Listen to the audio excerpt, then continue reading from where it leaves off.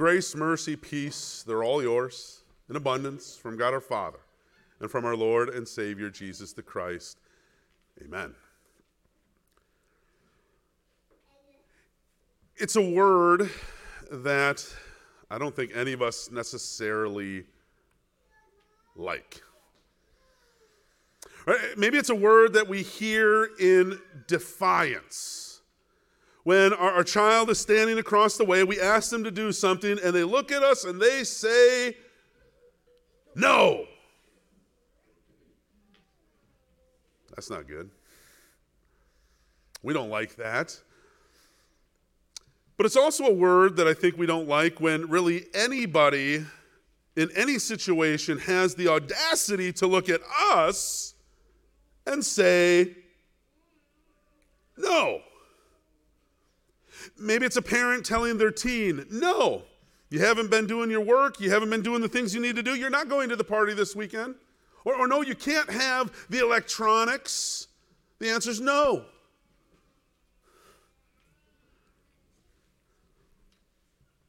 Or maybe it's the boss says sorry, but the answer is no. There's going to be no bonuses. There's no raises. No, you didn't get the promotion. No.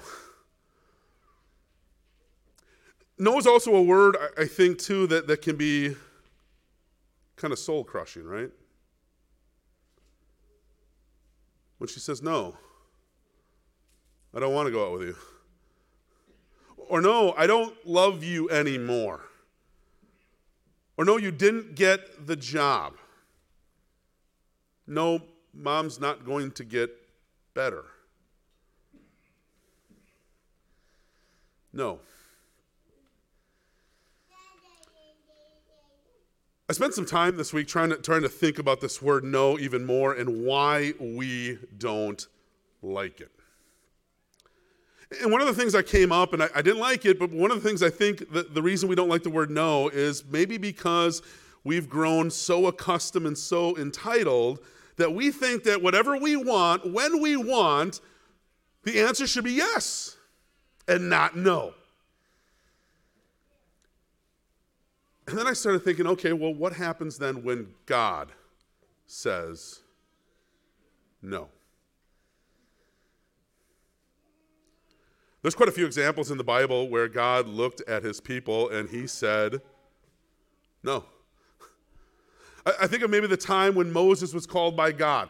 God comes to him in the burning bush, said, you're going to go back to Egypt. You're going to lead my people out.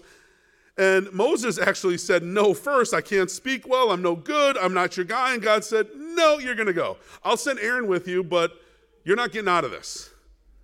You're going. Or I think about King David. Lots of things we could talk about King David, but this one, David is living early on in his kingdom, in his reign, in a palatial palace, and across the way there's God living in a tent.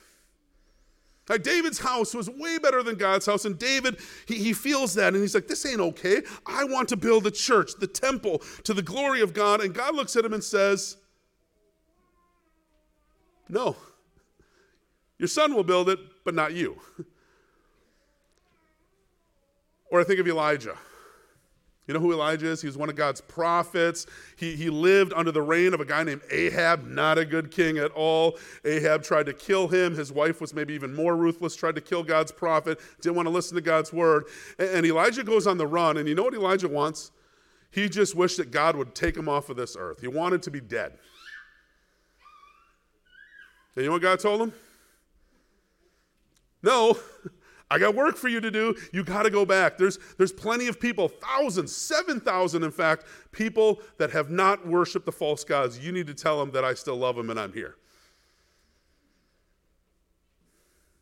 Or then I think about the New Testament. You got a guy like Peter, quick to speak, slow to listen, which is probably the opposite of what it's supposed to be. And there was one time where Peter thought he had the better idea, and Jesus told him, no. He actually said, get behind me, Satan, because you don't have the things of God in mind, only the things of men. No. You want another one? How about Paul? You know Paul's story? Paul used to be a murderer. He used to be fighting against the Christian faith. God brings him to faith, and he had what he describes as a thorn in the flesh. We don't exactly know what it was. Some say it was physical. Some say it was mental in nature. Some say maybe it was like depression or anxiety. Some say it was a sight issue. Some say it was like actually a problem with this individual person or a group of people that always made his life hard. But either way, Paul goes to God and he says, God, please, can you take it away? God, please, can you take it away?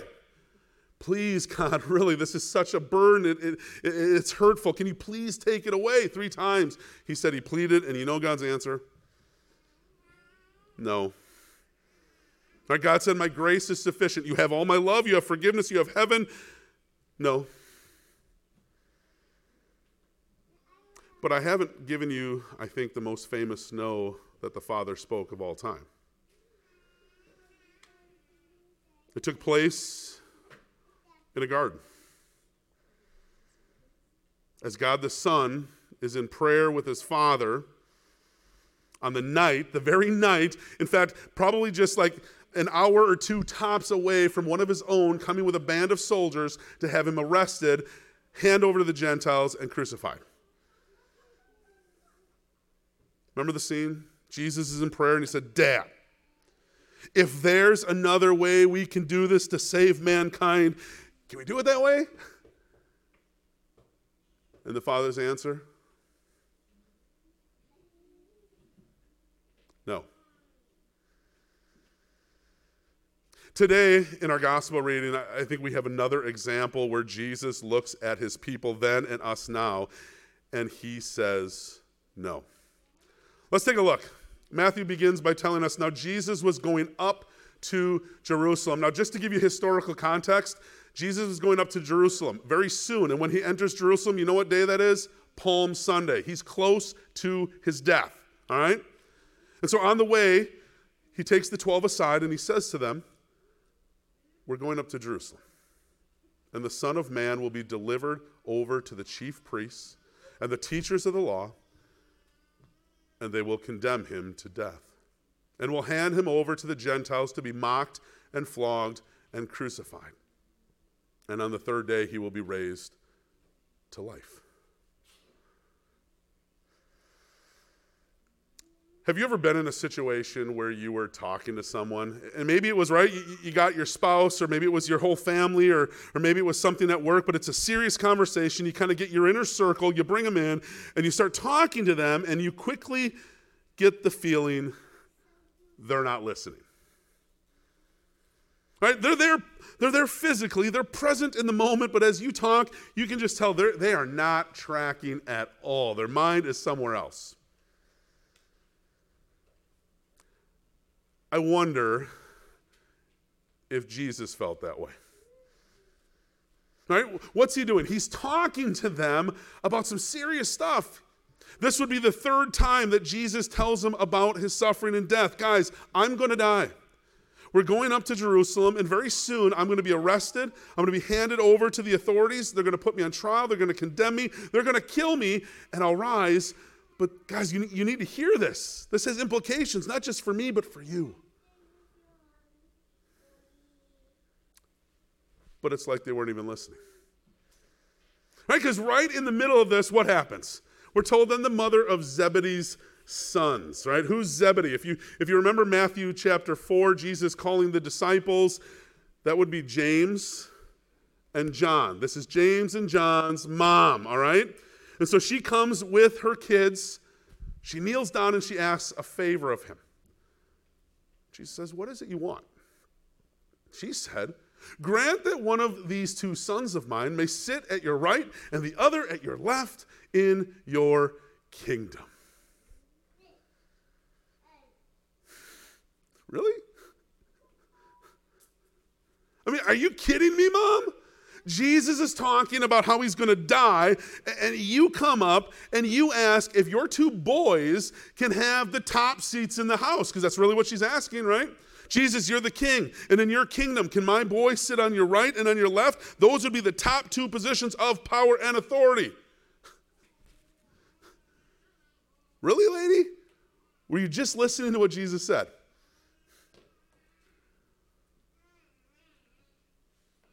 Now, it wasn't just her idea either. You don't see the boys objecting. Hey, Mom, no, don't go talk to Jesus. Don't say that to him. No, they were okay with this. Because maybe in their mind, it seemed kind of right. It seemed fair. I mean, Jesus, we've been with you for what? Almost 3 years now? We left the boat. We left our dad, Zebedee. We said, see ya, Pops, we're going with this guy. And we left him in the boat. We quit the family business to follow you. It only seems fair, right? That we get something in return, Jesus. How about the right? How about the left? This would be great. The other disciples, did you catch it? They didn't like this at all. Right? It uses the word indignant, right? They're like, this is not right. We're angry. This is not fair. And they weren't indignant because they're like, hey, guys, Jesus just said he's going to die, and you're trying to talk about who's going to be the greatest, who gets positions of power in the kingdom. How dare you? They were mad because they didn't think of this first. Because again, this wasn't the first time that the disciples fought each other about who was the greatest and who would have the positions of power underneath Jesus. And they were upset.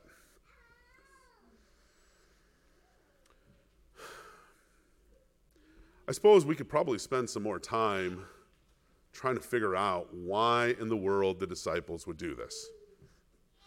I mean, you guys were with Jesus. You saw the miracles. You heard what Jesus said, and he just told you what was going to happen, and you're busy fighting like a bunch of first graders about who gets the best seat? But then I thought, how often don't we do the same thing? How often don't we look at our lives and think, well, you know, I've put in the effort. I've done this. I've done everything right. I deserve that. I mean, right, Jesus? I come to church. I've stuck it out. Other people haven't. I get involved. I even pull out my wallet and I put something in the plate. I support the ministry. Doesn't that count for something, Jesus? Don't I deserve a little bit of this? I mean, I've lost family and friends for you.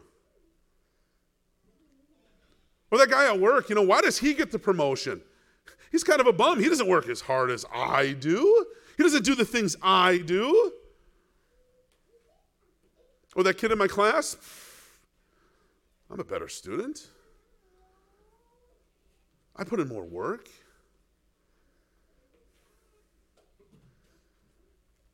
I don't know about you, but I'm all too easily tempted to think, Jesus, can I sit at your right or your left? Or just put me in the cabinet in your kingdom. That's good enough, but give me something. Because like those disciples, don't we all crave honor, accolades, praise?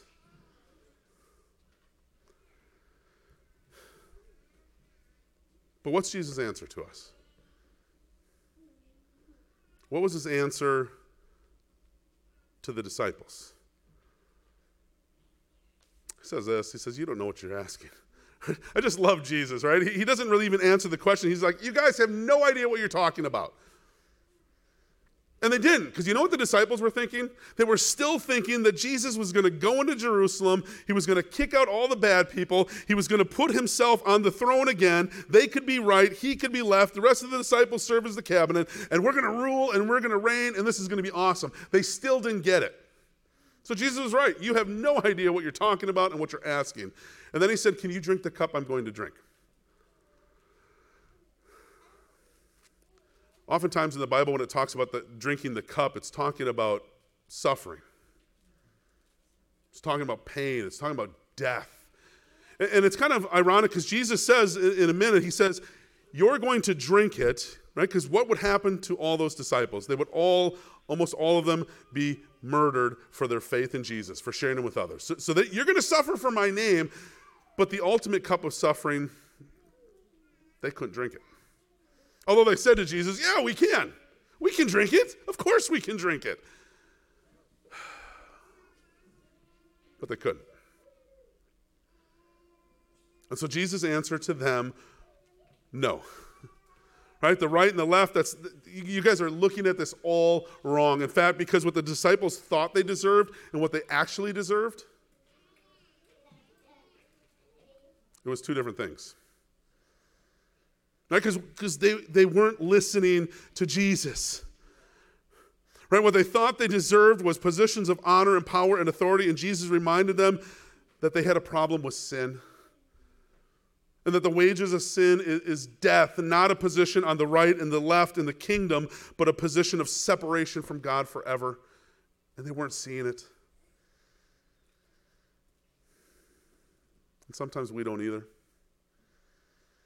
Sometimes we get angry, we get upset when somebody tells us no and we don't get our way, and especially when God tells us no. But we forget these truths that we need help. But that's where we come to the best verse in this whole section. Jesus says this. He says, the Son of Man did not come to be served, but to serve and to give his life as a ransom. And I love it. In true Jesus fashion, he takes their misguidedness and he directs it right back to the truth of who he is and why he came. Right, guys? You're thinking of this all wrong. And I'm going to tell you no, because I came for a better purpose. Right? They wanted to be served because they thought they deserved it. And Jesus says, that's not how it works in the kingdom of God. And that's why I came. I came not to be served, but to serve you. And here's the crazy part, right? If anybody had a right to demand to be served on, waited on, hand and foot, it was the guy who created this world. It's the guy who rules over all things. If anybody had a right to say, hey, I'm number one, act like it, treat me accordingly, it was Jesus. But he never demanded it. Why? Because he himself tells us, he came to serve and to drink that cup. I was talking about that cup of suffering and pain. Jesus was going to drink a cup of suffering and pain very soon. And it would come on a cross. And it would come as his own Father would turn on him and abandon him, and he'd be alone with the devil in hell, so that he could pay for your sins and my sins. And so Jesus, to his disciples, to us, he lovingly says, no, I'm not going to give you what you think you deserve, because that's not going to end well. I'm not going to do what you think I should do, because I have a better mission. I have a mission that's going to give you not what you deserve, but I'm going to take that pain and punishment and put it on me so that you can have forgiveness in life. Right? Jesus says, I'm going to serve you. I'm going to be willing to go all the way down into the pits of hell itself so you never have to. I'm willing to be abandoned by my own dad so that you will never know what even a second is like of being abandoned by your father, because he'll never leave you or forsake you. Guys, I'm willing to give up everything, even my own life, so that you can have forgiveness, so that you can have peace and joy and confidence and eternal life with me. Because that's what I came to do. To serve, to seek, to save. And those disciples, we like to pick on them because the Gospels are full of Jesus saying, you have little faith. You're not getting it yet, but eventually they did. After the resurrection, after Jesus pours out the Holy Spirit on them on the day called Pentecost, they would go out and they would boldly share the message of a God who came to seek and to save the lost. And you know why they did it? They did it because Jesus, on this day and many others, was teaching them a very valuable lesson of what service in the kingdom of God is all about. It's not about seeking things for yourself. It's not about looking out for number one. It's about looking out for others. And so they went, they served, they shared Jesus, and they, almost all of them, would give up their own lives for the cause. Because they knew they didn't need the approval. They didn't need this from the world. They didn't need the pats on the back or you're so awesome and great, because they already had that from the King. So do you. So do you. Friends, because of what Jesus has done for you, you can live a life of service to others. You don't need to be afraid to do it. You don't need to go out and seek the praise of the world, because you already have the love of the King. You can forgive that person who wrongs you. Even if they're not sorry for it, you can still forgive them because Jesus forgave you. You can give generously of your time and efforts. You don't have to go like this, because you can go like this to serve others, because Jesus already gave you everything you need and more. You can love and you can serve because Jesus first loved and served you. You don't have to worry, am I going to get shortchanged? Because Jesus will never shortchange you. You can live with this motto. I heard somebody speak this quite a number of years ago, and it stuck with me, right? In all things, you can say, you first. Because that's humility, that's service in the kingdom. You can say you first to your spouse. You can say you first to your parents or to your kids. You can say you first to your boss and to your colleagues. You can say you first to your classmates, your friends, people here at church. You can say you first to even your enemies, as Jesus calls us to do. And you can do it all because Jesus looked at you and said, you first. As he gave up his life for you. Friends, we can live that way because Jesus said no, right? We can confidently live that way because Jesus said, no, I'm not going to give you what you deserve or what you think you deserve. I'm going to give you something way better. I'm going to give you all of my love. I'm going to give you all of my peace and my joy, forgiveness. I am going to give you eternal life, and I am going to give you the title, Child of the King. And there's no better title to have, and there's nothing else, friends, that we need. Amen.